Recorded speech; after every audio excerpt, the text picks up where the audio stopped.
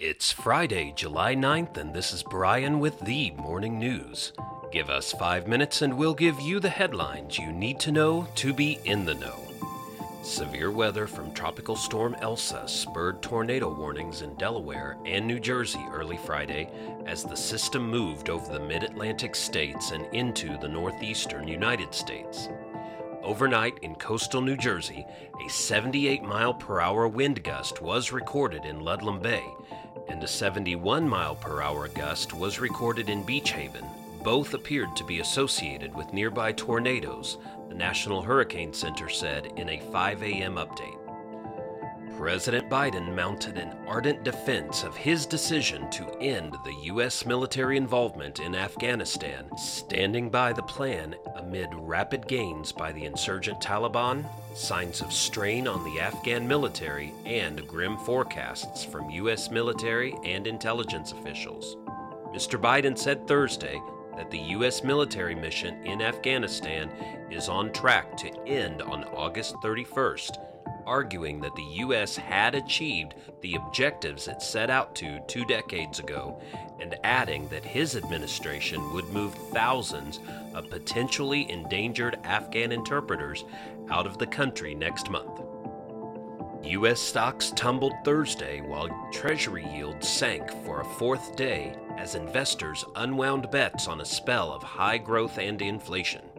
All 3 major U.S. stock indices suffered their worst daily performance in nearly 3 weeks as investors across the globe retreated from risky assets.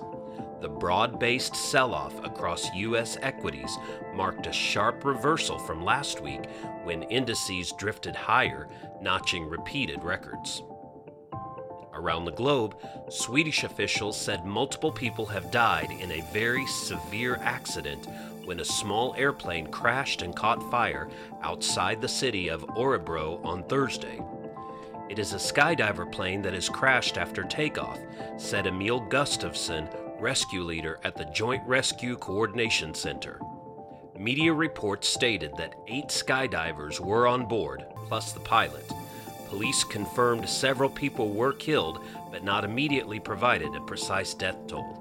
At least one person was rescued from the crash site and taken to a hospital with serious injuries. Entire families wandered around the outskirts of Gambia's capital Banjul in search of shelter on Thursday after an overnight windstorm leveled scores of houses in some of the country's western districts and claimed at least 10 lives. Many of the small African nation's coastal urban areas remained without electricity or running water on Thursday evening after utility infrastructure was damaged by heavy winds, rain, and flooding. Back in the U.S., a tearful, repentant Michael Avenatti, the brash lawyer who once represented Stormy Daniels in lawsuits against President Donald Trump, was sentenced Thursday to 2.5 years in prison for trying to extort up to $25 million from Nike by threatening the company with bad publicity. In other news, California Governor Gavin Newsom on Thursday asked people and businesses in the nation's most populous state to voluntarily cut how much water they use by 15% as the western United States weathers a drought that is rapidly emptying reservoirs relied on for agriculture, drinking water, and fish habitat. And whether dribbling a basketball or identifying obscure Latin or Greek roots, Zayla Avantgarde doesn't show much stress. Now she has become the first African-American winner in the 96-year history of the Scripps National Spelling Bee. The 14-year-old basketball prodigy from Harvey, Louisiana, breezed to the championship on Thursday night. Zayla said she was fully aware that people were watching her and dreaming of following in her footsteps. The winning word was Mariah. Now you know, and you're ready to go with the morning news. These headlines were brought to you today by Podmeo. Start your podcast easily at podmeo.com, the world's #1 podcast hosting.